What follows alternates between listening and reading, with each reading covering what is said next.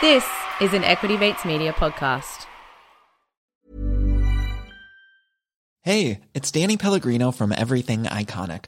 Ready to upgrade your style game without blowing your budget? Check out Quince. They've got all the good stuff, shirts and polos, activewear, and fine leather goods, all at 50 to 80% less than other high-end brands. And the best part? They're all about safe, ethical, and responsible manufacturing. Get that luxury vibe without the luxury price tag.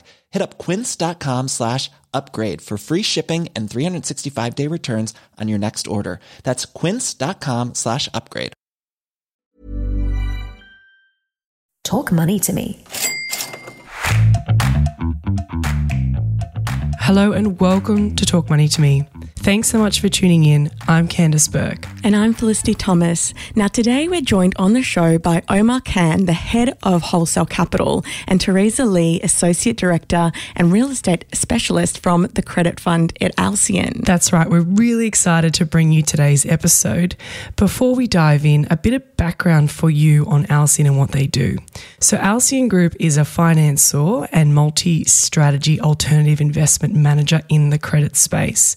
Their focus is on investing capital for individuals and institutional clients spanning across various asset classes, as you'll hear today, the real estate market, private equity, credit, and liquid market strategies.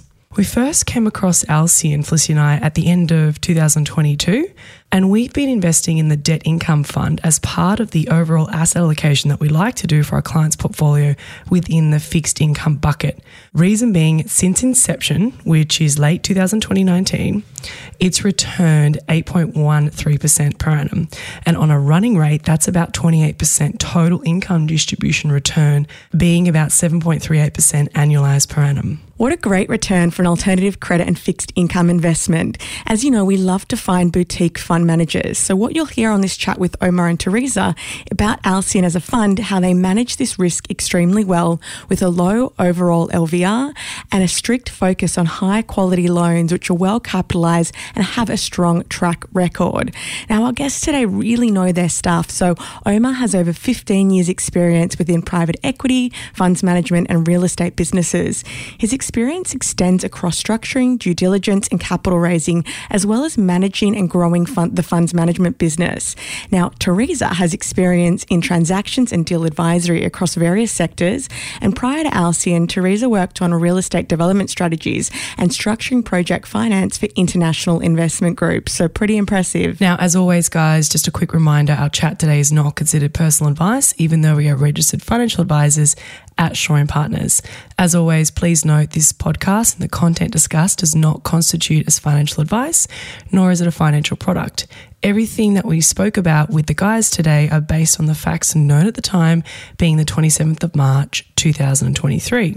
Welcome, Omar and Teresa, to Talk Money to Me. We're so excited to have you on the show today. Thanks, Felicity. Good to be here. And Candice. Very excited to be here with you guys. Great to have you both on the show. Felicity and I talk about the property sector and the overall asset class a lot with our clients. And as you guys know, Aussie investors really do love this space. So we want to kick off the conversation just by talking about, or really setting the scene on the overall sector. I guess, what's the update from your perspective? Are you feeling bullish or bearish right now? I think the overall view or overall comment probably is that we're bearish.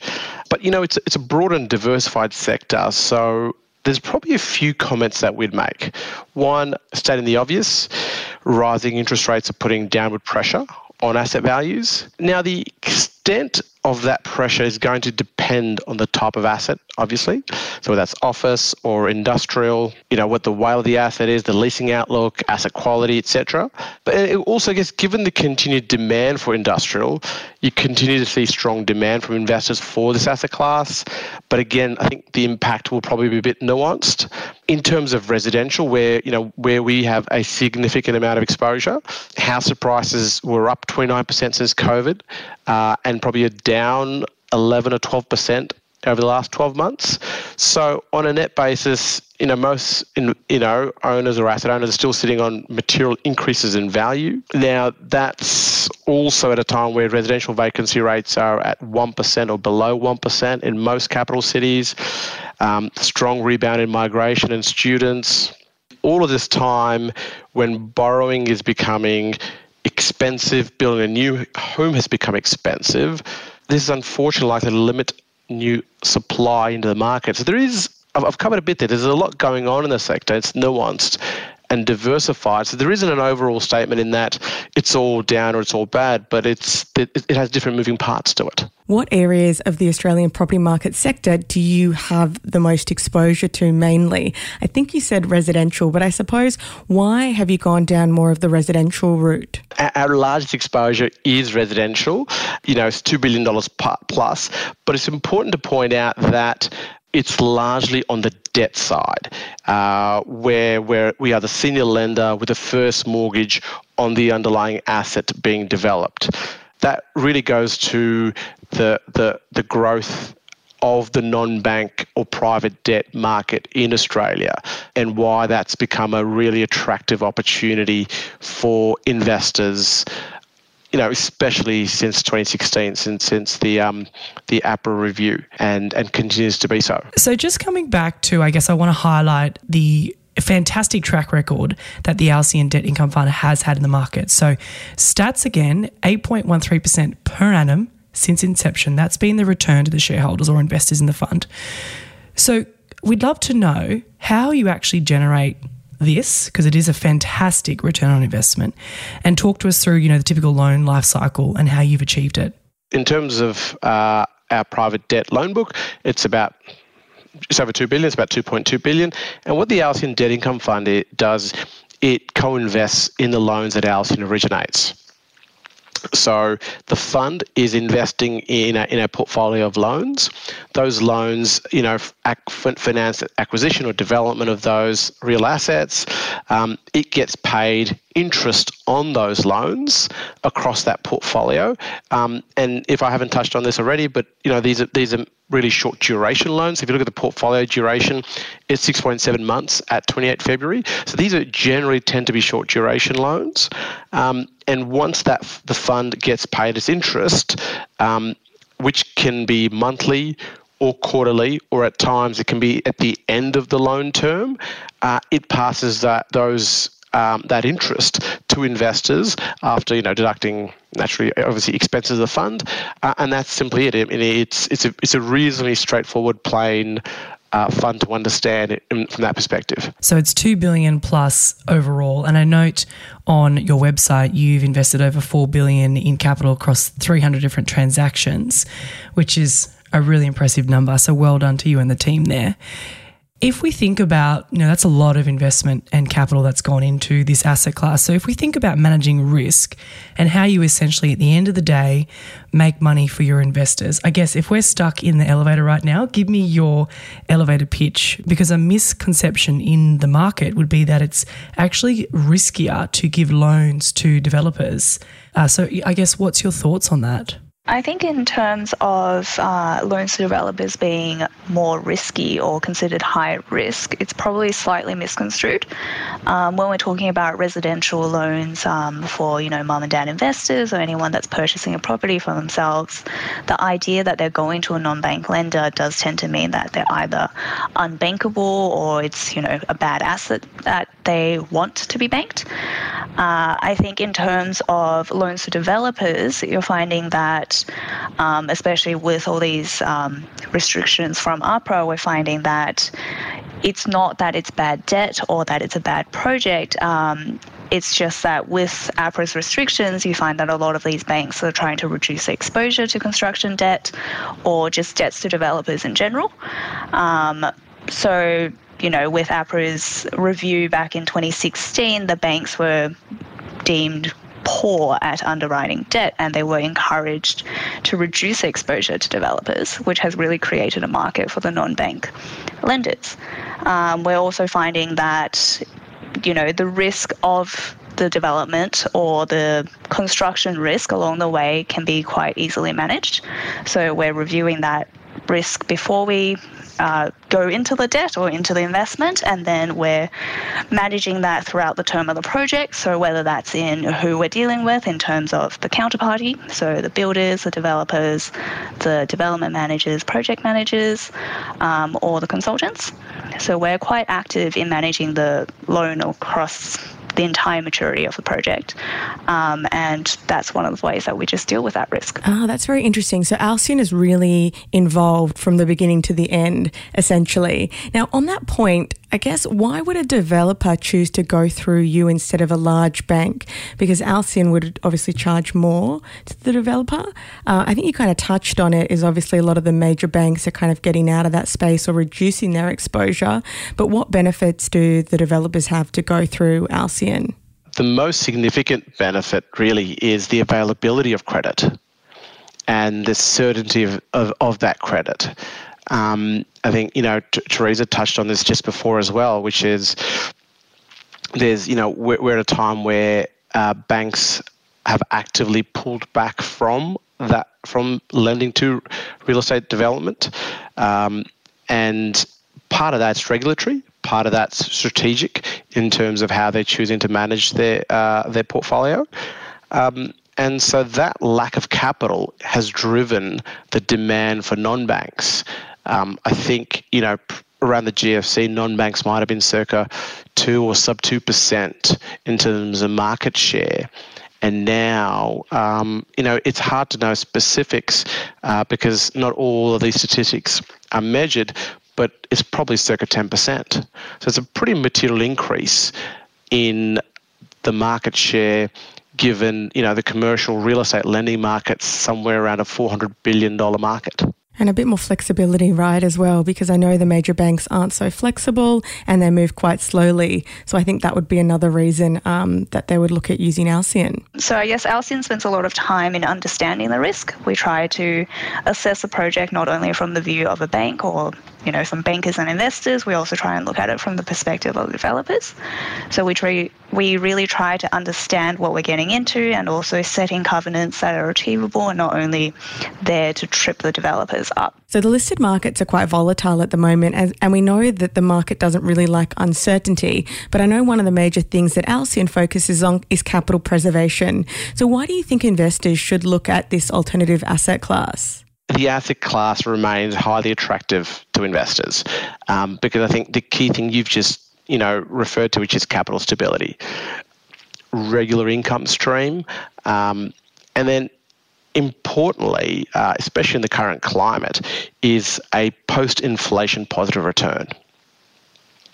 And then if you look at the credit bucket in the portfolio, the fixed income bucket more broadly, on a relative basis, these are not complex instruments. You're not investing in a stack.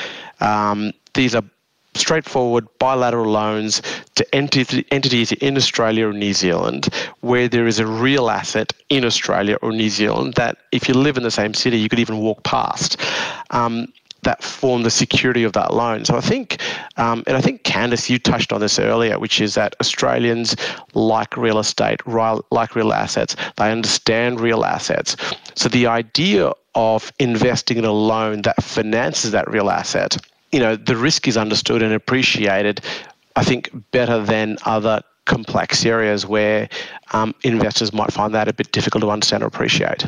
Yeah, very, very much so. And I think just highlighting what we consider your flagship fund, so sorry if it's not the case, but the real estate debt income fund, the Alceon fund, has actually returned 8.13% per annum, which, as you've said, has got, stable, preserved capital and a monthly distribution, which is always great. And I guess when we as a consumer who have a mortgage feel the hurt at the end of the day on our balance sheet with rising interest rates, it's nice when you actually are an investor on the other side, capitalising and having a return on investment on these different loans as you've described, which are real assets. So, Teresa, I want to turn my attention now to, I guess, the macro conversation I've got on the top of my head right now. So given the state of the global and the domestic markets, especially interest rates, what's changed in your view and how you look at new transactions and new different loans? We're probably started adapting to the changing climate maybe 12, 18 months ago. So we're not changing our approach in response to current markets in the short term, but more so on a macro level. And we're really working on taking into consideration everything that's happening. But but not only just now. And like we said, probably 12, 18 months ago, we've been doing the same. We're definitely trying to take on less risk. We're advancing less against the asset, especially in terms of LVR. We're spending more time on due diligence periods, whether that be a loan that we're going to be advancing or whether it's an asset that we're going to be investing into. So I think that just, especially given the amount of new transactions that we're seeing in this market, it's really helped that we're just taking our time and really understanding that risk. So you really take your time and do your DD. Now, you mentioned LVR. So what is the LVR for most Alceon loans? Yeah, so we're looking at about 65%, especially for the open-ended funds. It's really risk adjusted. It could be less. It depends on the asset. So it gives a lot of people, I guess, peace of mind that you're not taking on huge LVRs. Yeah, that's right. I mean, I think we would probably describe ourselves as a conservative house. We like it, right? And the monthly income as well, which is fantastic. I mean, not a lot of funds provide investors with monthly income, so we really like it. Yeah, thank you. No, that is great, and certainly, we've heard that as much from investors, and that it's quite attractive, and going back to your point on conservative. It was just the fund was designed that way, in that we wanted to build a fund with a conservative portfolio of assets that were only first mortgage. To Teresa's point earlier, maximum leverage ratio of 65% on a net basis. So it gave investors that comfort that there's plenty of equity buffer in there, and that ability to derive that monthly income stream. Now, I'm going to ask a bit of a cheeky question. Now, I know nobody has a crystal ball, but I would love to hear from your perspective. Do you think we've hit peak interest rates here in Australia?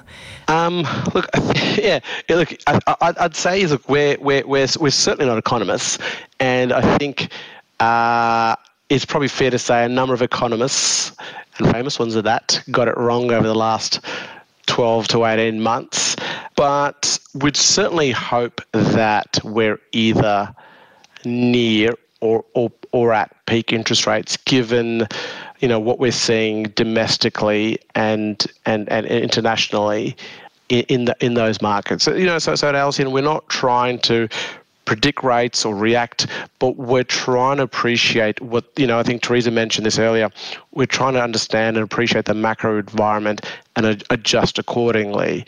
That's probably the best response from us. The way you guys adjust essentially is it's actually beneficial, right, when interest rates go up for Alceon's funds, because you charge a higher interest rate to developers? That's a good question, Felicity. And I think, we've probably got to look at so historically, loans in this sector were always fixed rate loans. So as rates came down, which as you know, came down to almost zero in Australia, that really protected the returns within the fund. So even through that period, we were still generating, high single-digit returns. Whereas now, especially probably in the last 12 to 15 months, correct me if I'm wrong, Teresa, we've changed to variable rate loans. So new loans that are being written on a variable basis. So there's naturally, it takes time for the portfolio to turn. And so there's a bit of that. So in some of our funds, we've probably hit 50-50 in terms of variable versus fixed, whereas in some it's more and some it's a bit less. So we're seeing that change. And you're right in that to the extent the loans are based on variable rate loans, then as rates increase, that benefit is delivered to investors. So you may be looking at potentially fixing more new loan origination soon, right? If we have kind of reached peak interest rates. And that's the $1 million question, right? When do you stop? When do you change? And when do you turn? But there will be a time where that might need to be considered, and see how we manage the portfolio in that environment. But it's not just about what markets are doing. We Alceon considers ourselves to be ultimately real estate people. And so we assess each loan as a real estate loan, and understand and appreciate the underlying risk, to which naturally, we assign a cost of capital. So what would we lend this loan at in the current environment? So we're not trying to predict rates and trying to adjust and set accordingly. And what's really interesting and peculiar about this asset class is that these loans tend to be short-dated loans. And again, Candice, back to your flagship fund, the duration on this fund is only 7 months. So the portfolio really turns over quite a bit. And it's because of this asset class, because in most instances, these loans are for the development or construction of a real asset. So it is a short-term loan, 12 to 18 months. So that portfolio turnover really helps in allowing that short duration. Hopefully it's only short, right? Some developments take a lot longer at the moment. Yeah, and look, I think that's an important factor in that over the last 12 months, especially, previously it was COVID, and then post-COVID it was the weather in Sydney and Queensland, and thankfully Teresa and I are sitting in sunny Melbourne, although it's not sunny today, but it's been sunnier than Sydney of late, which is a strange thing in itself. But you're right. Weather has caused delays, and there probably aren't many projects in those regions where there haven't been delays. But we build contingencies and delays into our project assessments, which allow for that. That's always great to hear, because also aside from the weather, you've got higher costs of basically everything, right? From the grocery aisles down to building houses, infrastructure, the whole thing. In a moment, we're going to be hearing from Omar and Teresa more about the rise in the private debt investment space and alternative asset class, as we've heard already. So don't go anywhere. We're going to hear all that and more coming up. Mom deserves the best, and there's no better place to shop for Mother's Day than Whole Foods Market. They're your destination for unbeatable savings, from premium gifts to show-stopping flowers and irresistible desserts. Start by saving 33% with Prime on all body care and candles. Then get a 15-stem bunch of tulips for just $9.99 each with Prime. Round out Mom's menu with festive rosé, irresistible berry chantilly cake, and more special treats. Come celebrate Mother's Day at Whole Foods Market. I'm Sandra, and I'm just the professional your small business was looking for. But you didn't hire me because you didn't use LinkedIn Jobs. LinkedIn has professionals you can't find anywhere else, including those who aren't actively looking for a new job, but might be open to the perfect role, like me. In a given month, over 70% of LinkedIn users don't visit other leading job sites. So if you're not looking on LinkedIn, you'll miss out on great candidates, like Sandra. Start hiring professionals like a professional. Post your free job on linkedin.com/people today. All right, Omar, I've got a question for you. So private debt has become popular amongst investors, but what is it and what has led to its popularity? Private debt is probably generally referred to, especially in Australia, to loans that are made by non-banks. And as we've covered already on the podcast, at Alceon, it is mostly loans we make to Australian or New Zealand mid-market entities for the acquisition and upgrade or development of real assets, so real estate private debt. So that's the bucket that we primarily operate in. And I think it's grown significantly over the last few years, probably for two reasons. One, the demand from borrowers, as banks vacated market share to non-banks, so either for a regulatory reason or as part of a changing business model. And then secondly, demand from investors. As interest rates have been low for so long, investors have enjoyed the strong, low double-digit or high single-digit returns for what are essentially first mortgage loans secured by assets in Australia and New Zealand. And I think that both the demand from investors and demand from borrowers has really, helped this asset class grow in Australia. And I'd say probably the most, in terms of private debt, probably the most highly serviced area in Australia. Most people think investing is just, shares and it's really high risk, but they need to know that there's these other alternative asset classes that they can invest in, such as private debt. Now, why you versus peers in this space? So why should people look at Alceon? Maybe we should ask you that, Felicity and Candice. but given you've asked the question, I'll try and respond. So I think, we don't spend a lot of time considering the competition, and it's not to do with because we think we're better. It's just that we like to be focused on what we're doing. If you really had to ask, what are our differentiating factors, I'd probably say something you've touched on is probably experience. we've financed, probably close to $8 billion in real estate transactions since our inception. Speed of execution, that's something that we really pride ourselves upon, and Teresa and her team here, and certainly in the Melbourne office, would agree with that. And structuring our ability to really structure an outcome for our counterparties.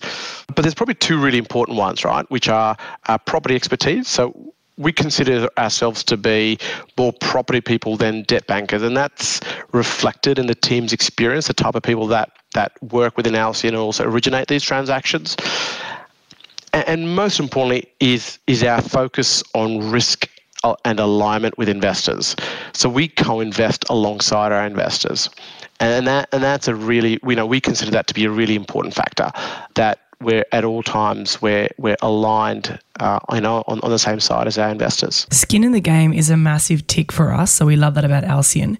I just want to touch on what you just said there in terms of demand's obviously gone up, and it sounds like supply has with your peers, but you're not really kind of looking at them, which is great. But how do you originate these new loans? Like, are people coming to you because of your expertise in the market? Talk us through the kind of investment process of establishing a new investment loan. Yeah, so effectively we find that most of our new deals are actually repeat clients. So we have a lot of existing clients. We've completed projects with them, whether a couple of years back or even recently. We still have ongoing projects. They're coming to us with their pipeline projects. We're reviewing them early in their cycles. So whether they've just acquired it and settlement's not for another 12, 18 months, we've been talking about it. We've been looking at it early on.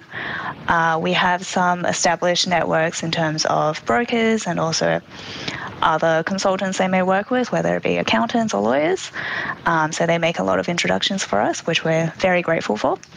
It really helps when you have someone there saying that, these are good guys, they're good at what they do and they're experienced. So someone else to just vouch for them as well. Okay, so I've got a question for you. A lot of listeners wouldn't know, what a first mortgage is essentially. Are you able to go through, where you kind of sit on the risk scale? So a first registered mortgage is where we're the lender on title. So when you do a title search of a property, we are there. You can see all the contact details for us, who's actually has a debt against the asset. So when you're talking about, say, for example, a construction loan, generally we would be the first registered mortgage. So when you do a title search, it would be Alceon there and our lending entity. When there are multiple lenders, so when there's mezzanine or second ranking mortgage, the repayment waterfall would kind of be all the revenue or any amount that we would get for the asset would be repaid to the first mortgage first in priority. So when investors are lending into a facility that has a first registered mortgage, you can find comfort in that any money that comes in, the first mortgage is repaid first. Obviously, with the markets going on in the financial sector, there's a lot of talk about, credit getting tighter and lending only getting more and more strict. What are your comments, I guess, in the last 2 weeks that you're seeing when you do talk to your existing clients and new transactional loans? Like, what's the feeling at the moment, particularly here in Australia? We're seeing that a lot of our borrowers, our developer clients especially, that we're getting higher quality counterparts. So we're getting a lot of developers that have been banking with the Big Four for the last 10, 20, 30 years, and they're now stepping away because of tighter lending restrictions or just getting kind of pushback in terms of the projects that they want to do. We're also seeing that some developers that have established projects with the Big Four, those are continuing, but while they have new projects coming up, they don't want to rock the boat, so they just would rather take their new projects elsewhere as opposed to causing anything that could, cause a reassessment of their current projects. We've seen a couple of projects that progress through credit with the banks. They've come back with stringent requirements, developers needing to put in more equity or pre-sale requirements that they're unable to satisfy. So the developers have elected to go for a non-bank facility for just more flexibility. Because Alceon has always looked at the project not only from a banker's standpoint but also from a developer's standpoint, that we're just able to give them a facility that better suits their needs So we're not trying to put projects into like a box that fits our requirements, that satisfies certain checkpoints that we need to do, but more so that we're reviewing it individually and strategically. That's good. So you look at it really as a case-by-case basis. I mean, I know for a fact this is the case because my family is in property development and they say exactly the same things, that the major banks are not that easy to work with and they're not looking at things case by case. Now, I've got a follow-up question here. So what would be Alceon, I guess, sweet spot for your development size that you're looking at? Where do you sit in the market really? In terms of development size, or rather than development size, in terms of, perhaps I may answer that in terms of loan size. In terms of loan size, really, it's 20 to 70 million.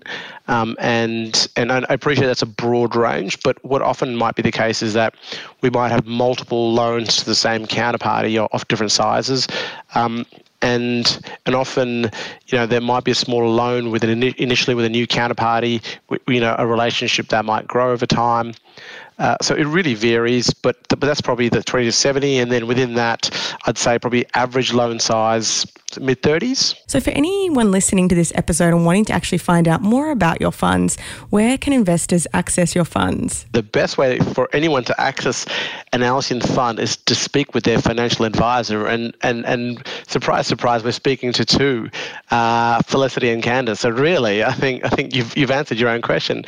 No, jokes aside, though, I mean, it's not a joke, but they should speak to you. But aside from that, look, I think at Alceon we primarily work with wealth firms. We don't, we're not licensed to market funds directly to retail investors. So we always encourage people to speak with their financial advisor. Naturally, now you can go on our website and find out more about Alceon and who the people behind the firm are, who the founders are, and what we do. But certainly in terms of accessing our funds, speaking with your licensed financial advisor, someone from Shaw & Partners at Felicity or Candace. So well said. And just for everyone listening, the spelling of Alceon is Alceon. You can just type that into your Google search.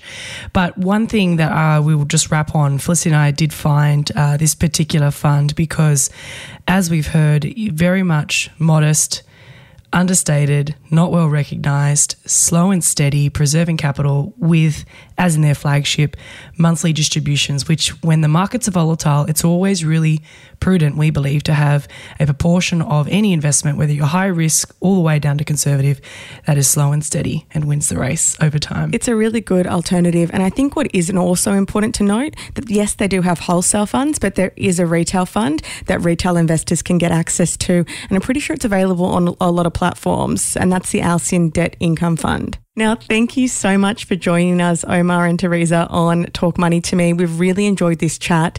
We'll talk to you next time. Thank you. Thank you, Felicity. Thank you, Candace. Thanks for having us. Now, before we sign off, please remember, although Felicity and I are financial advisors at Shaw & Partners, as always, today's chat and discussion does not constitute as personal financial advice.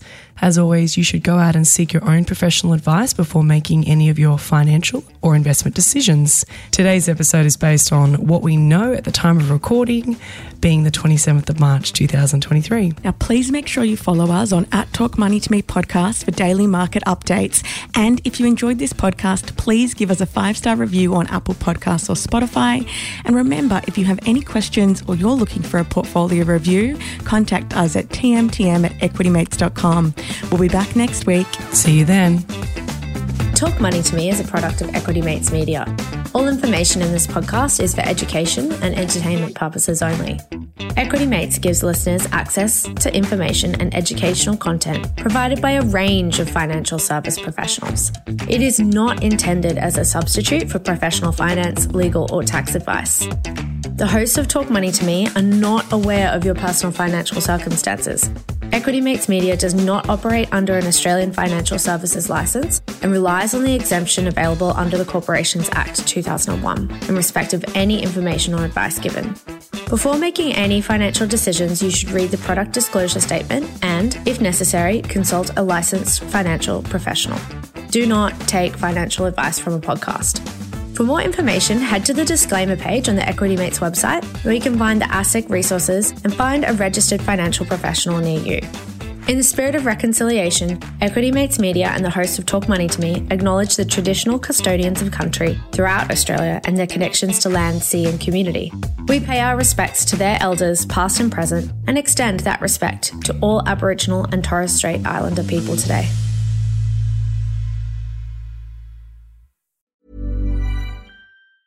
Mom deserves the best, and there's no better place to shop for Mother's Day than Whole Foods Market. They're your destination for unbeatable savings, from premium gifts to show-stopping flowers and irresistible desserts. Start by saving 33% with Prime on all body care and candles. Then get a 15-stem bunch of tulips for just $9.99 each with Prime. Round out Mom's menu with festive rosé, irresistible berry chantilly cake, and more special treats. Come celebrate Mother's Day at Whole Foods Market. Planning for your next trip? Elevate your travel style with Quince. Quince has all the jet-setting essentials you'll want for your next getaway, like European linen, premium luggage options, buttery soft Italian leather bags, and so much more. And it's all priced at 50 to 80% less than similar brands. Plus, Quince only works with factories that use safe and ethical manufacturing practices. Pack your bags with high-quality essentials you'll be wearing for vacations to come with Quince. Go to quince.com/trip for free shipping and 365-day returns.